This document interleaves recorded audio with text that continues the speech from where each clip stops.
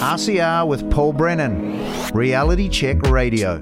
All right, let's cross the Tasman once again for our third chat now with Tim Wilms from the unshackled.net in Melbourne.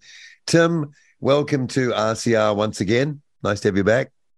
Thanks, Paul. It's great to be invited back again. Okay, I want to talk about Australian things, but at the time we're talking, you are aware, and it's made news, that our Justice Minister is in some sort of strife. I'm just curious to know how it's being reported in Australia. Well, it has been reported in our mainstream media outlets, though in the social media verse, it's known as drink driving and crashing your car, ending your career. It's known in Australia as doing a Tim Smith. We had a now former Victorian Liberal MP, Tim Smith. He was actually quite good during a lockdown at taking it to dictator Dan Andrews when he locked us down for 6 times for over 250 days. But in late October 2021, it was the first full weekend when Victoria was open. He drank, drove and crashed his car into a fence, almost crashed into a child's bedroom, and that was the end of him. Doing a Tim Smith. That's what it's known as there. Right? Yes, but because he was a Liberal politician, it was okay to make constant jokes about him. But I notice with your now former Justice Minister, Kerry Allen, you're not allowed to even engage in a pile-on because she's got mental health, apparently. Yeah, well, it's the mental health card is being played, though someone did make reference to her botching a ram raid because we've had lots of ram raids, yeah. So anyway, okay, one of the stories that caught our eye over here, you mentioned dictator Dan. There he was, within the week or so. Was that a surprise news announcement or surprise announcement from him? Basically, just welching on the Commonwealth Games deal, it seems. So I think he said some things that made quite a few people unhappy. He didn't seem to have any remorse about leading everybody up the garden path. So tell us about what happened there. Well, it was literally a bombshell announcement on Tuesday morning. It dropped early in the morning that there was going to be a press conference with Dan Andrews and his deputy, Jacinta Allen, who, no longer the Commonwealth Games Minister. She's Dan Andrews' chosen successor from his socialist left faction. She's also the infrastructure minister who has overseen, it's not the infrastructure big build, but it's the big blowout. Both of them got up Tuesday morning, and when the news crosses to Dan Andrews having a press conference, it brings up a lot of PTSD for a lot of Victorians from his daily press conferences during COVID. But he did deliver grim news. He promised a games like no other because it was going to be in 5 regional hubs. It was going to be the Victorian Commonwealth Games.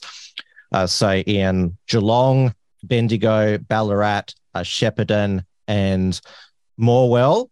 So he promised a games like no other. Well, it is a games like no other. He completely canned them. And there was a lot of Victorians who were worried about that there would be cost blowouts. I mean, I don't think Dan Andrews and Jacinta Allen have delivered anything on budget on time. Right. So there was talk that it should basically be moved to Melbourne because, we hosted the Commonwealth Games in 2006. We've got the MCG, which can be the athletics. We've got a state-of-the-art aquatics and sports centre. We've got a state hockey and netball centre. We've got the Melbourne Park, which is used for the Australian Open. That can be for the velodrome cycling, you name it. But because Dan Andrews wanted this regional games, even though the Commonwealth Games Federation warned him, look, this is going to be quite expensive, moved most of it to Melbourne. He seemed to be determinedly stubborn. So rather than decide to move it all to Melbourne, where everything is, decided to cancel it completely. And now Victorian taxpayers could be on the hook for hundreds of millions of dollars in compensation. 500 million, it's reported that the Commonwealth Games Federation is after. And that could not be the end of it, because there might be additional fees, charges Victorians might have to pay, to which City ends up hosting the Commonwealth Games. And of course, Dan Andrews, like he did when he locked us down, he said, we make no apologies for saving people's lives. He said, we make no apologies for not taking money out of health and education to fund the Commonwealth Games, because he said since the state budget, which was in May, we're in July now, the cost had blown out from 2.5 billion in the budget to 6 billion or as high as 7 billion, he said. That's incredible when you think about it. And that was his plan, was to go and build new infrastructure items in these distributed centres that weren't there before, sort of as one-off facilities for the games. Was that where he was coming from? Well, he said that most of the Commonwealth Games facilities, sporting facilities, would remain in the regions as legacy projects, though it has been reported in our press in subsequent days that they had a plan to build a new pool down at Armstrong Creek, which is further down from Geelong, planning to build 2 50-metre pools and another pool, only to rip them up after the 12-day games and leave residents with a 25-metre pool. Okay. Doesn't sound like much of a win. And how come that budget, was there any explanation of that budget blowing out so much? Because that's massive blowout. Huge. Well, he seemed to lay the blame on one of the consulting firms because it's quite politically popular to beat up on the big four accounting firms. A lot of government advice consultancy has been outsourced because the public service is inefficient. One of the big four accounting firms, PwC, has been engulfed in a scandal that they were advising the government on international tax law, how to make Australia's tax law be able to get multinationals to pay tax, while at the same time they were advising these multinationals how to avoid tax in Australia, so using insider information. Yeah. So Dan Andrews has said, the initial budgeting was done by another big four accounting firm, EY, basically implying, they got it wrong. Again, trying to abdicate responsibility. So it's never Dan's fault, right? It's never Dan's fault. No, it's never his fault. And he couldn't possibly have foreseen, even though he's the one that bid for the games. And actually, back in 2019, the Victorian government was advised not to bid for any major events for the foreseeable future. And this was before COVID. In fact, he, in his press conference, he intimated that he had done the Commonwealth Games organisation, whoever they are in Australia, a favour by sort of taking it on as if they were desperate. He kind of couched it in that terms. And I think I saw one of those from the Commonwealth Games establishment in Australia being quite grumpy about being cast in that light. He said, no, that wasn't the case at all. Dan Andrews is a gold medalist when it comes to spin, deflecting, blame, and always trying to paint himself as making the tough decisions. Yeah. And obviously that's how he tried to, he was successful at portraying himself as that during COVID. And now it was announced at the beginning of 2022 that Victoria would host the 2026 Games. And given that, well, we come out of the world's longest lockdown, Dan Andrews, part of his, I guess, giving the electorate hope in election. Throwing them a bone, a piece of meat. Look, we're going to be back on the map in 2026 hosting this international event. It's going to be showcasing all of Victoria. We're going to be back. And of course, promising all this infrastructure to the regions. There have been many people who voted for him in those regional centres on that promise of infrastructure. So he's got their votes, and 6 months later, with election 3.5 years away, although he's still promising the projects. Obviously, there's not going to be the tourism spend that would have come with the Commonwealth Games. Yeah, and also there's talk that this could actually be a fatal blow to the Games itself in the big picture. This could kind of take the Games out, the Commonwealth Games out for good. Has there been any talk about that where you are? Well, there has been various commentators who've speculated or hypothesized that, though the word is now that Scotland and Wales are interested in the Games. And so there's always, you would know, everyone's got an opinion and a bold prediction that they like to make. Obviously, the Commonwealth Games, formerly the Empire Games, it's former members of the British Empire and current members of the Commonwealth of Nations who compete. So it's not the world's best. And of course, it's very easy for Australia to top the gold medal. Yes, medal tallies. It's pretty easy for us. Yeah. So there's that as well. The other thing that Dan Andrews said in that press conference was this the hardest decision I've ever had to make? No. He almost just sort of blew off the decision as if it really didn't mean anything. And you know that that's not the case. It means a lot. Well, cancelling the Commonwealth Games in 2026, I mean, it really doesn't affect me personally.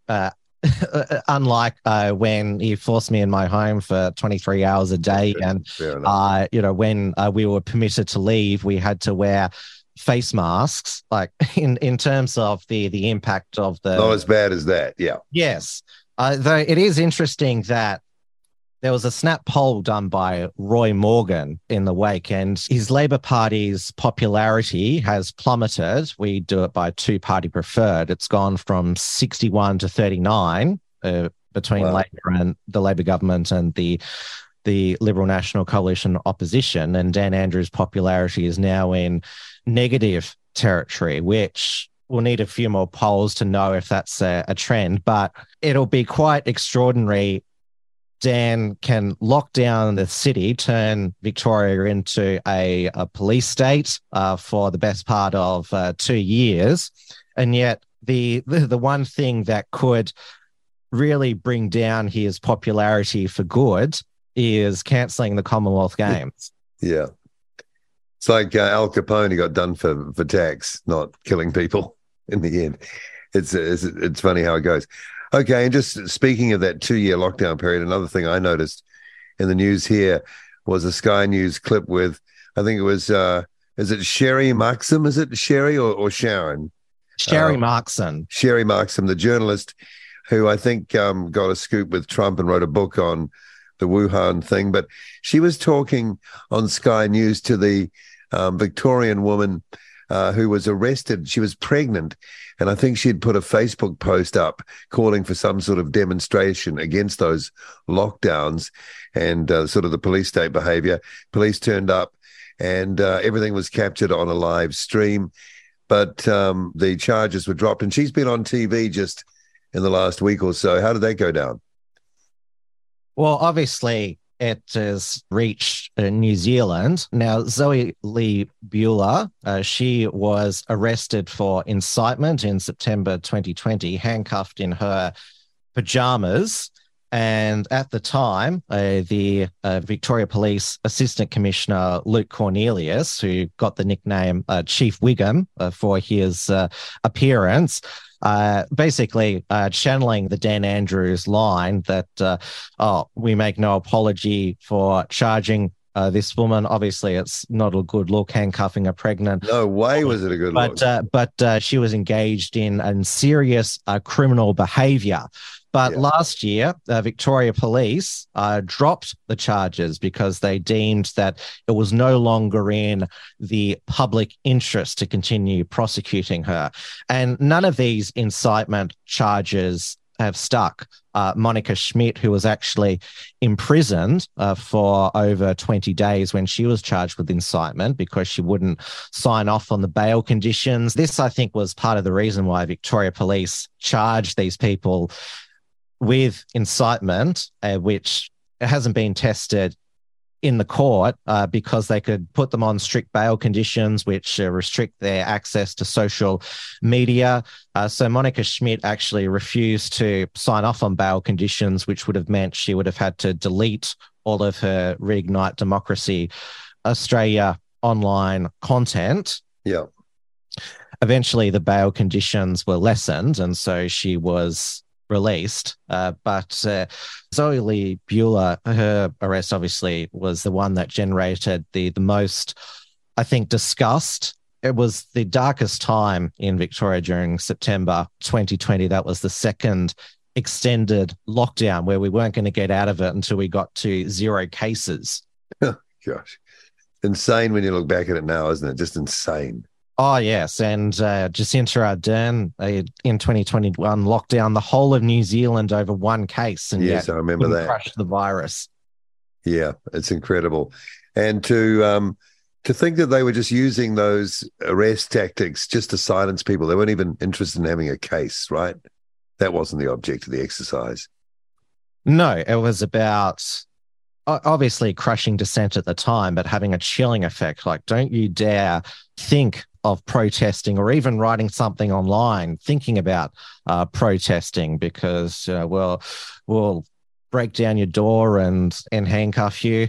The joke was that if someone knocked on your door during lockdown, it's like, who's coming over to visit? It must be Victoria Police. Yeah. One of Dan's goon squad. And yet he was re-elected. This is what I can't understand. Well, it just goes to show how terrible how opposition has been. A former campaign director for the Victorian Liberal Party, Tony Barry, described the Victorian Liberal division as where hope goes to die. They recently lost a federal by-election in Aston. It was the first time an opposition had lost a by-election to a government.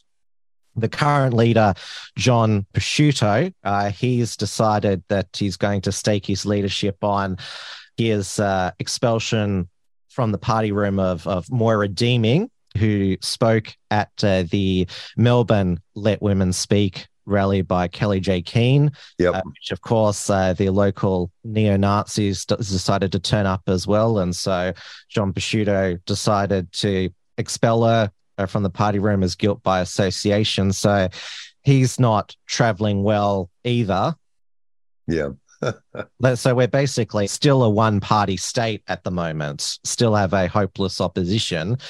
And we also have, it's called the Cult of Dan Andrews. So they're called Dan Stands on Twitter. There's this account, PR Guy 17, who constantly spins the Dan Andrews message. And there's also another more creepy, literal, that's her name, Dan Fangirl, had a Dan Andrews birthday cake. And you remember how Donald Trump said he had the most loyal supporters and that he could shoot somebody I'd fit that and he wouldn't get any vote. Well, Dan Andrews could shoot people down Swanson Street, and PR Guy 17 and Dan Fangirl would defend him. Incredible. You got to wonder what's going on in the heads of these people. I know. Maybe they're on the payroll. You've seen him in action in press conference. He comes across as nasty, menacing. Yes, he does. He really knocks up, especially at the journalists, especially the female ones. Yet he He's portrayed as this social justice, compassionate, kind leader. Yeah. I think it's the way he talks.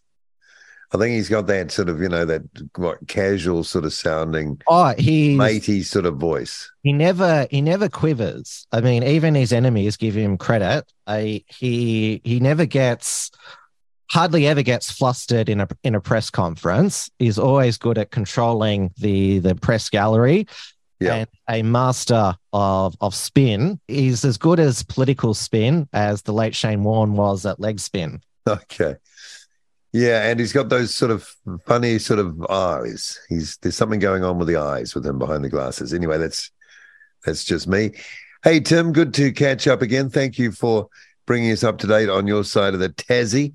And it's interesting to hear how the Kerry Allen story is being reported over there. So we'll talk again, no doubt, probably next time Dan Andrews does or says something. So Tim Wilms from the unshackled.net. Thanks again. Thank you, Paul. RCR with Paul Brennan, Reality Check Radio.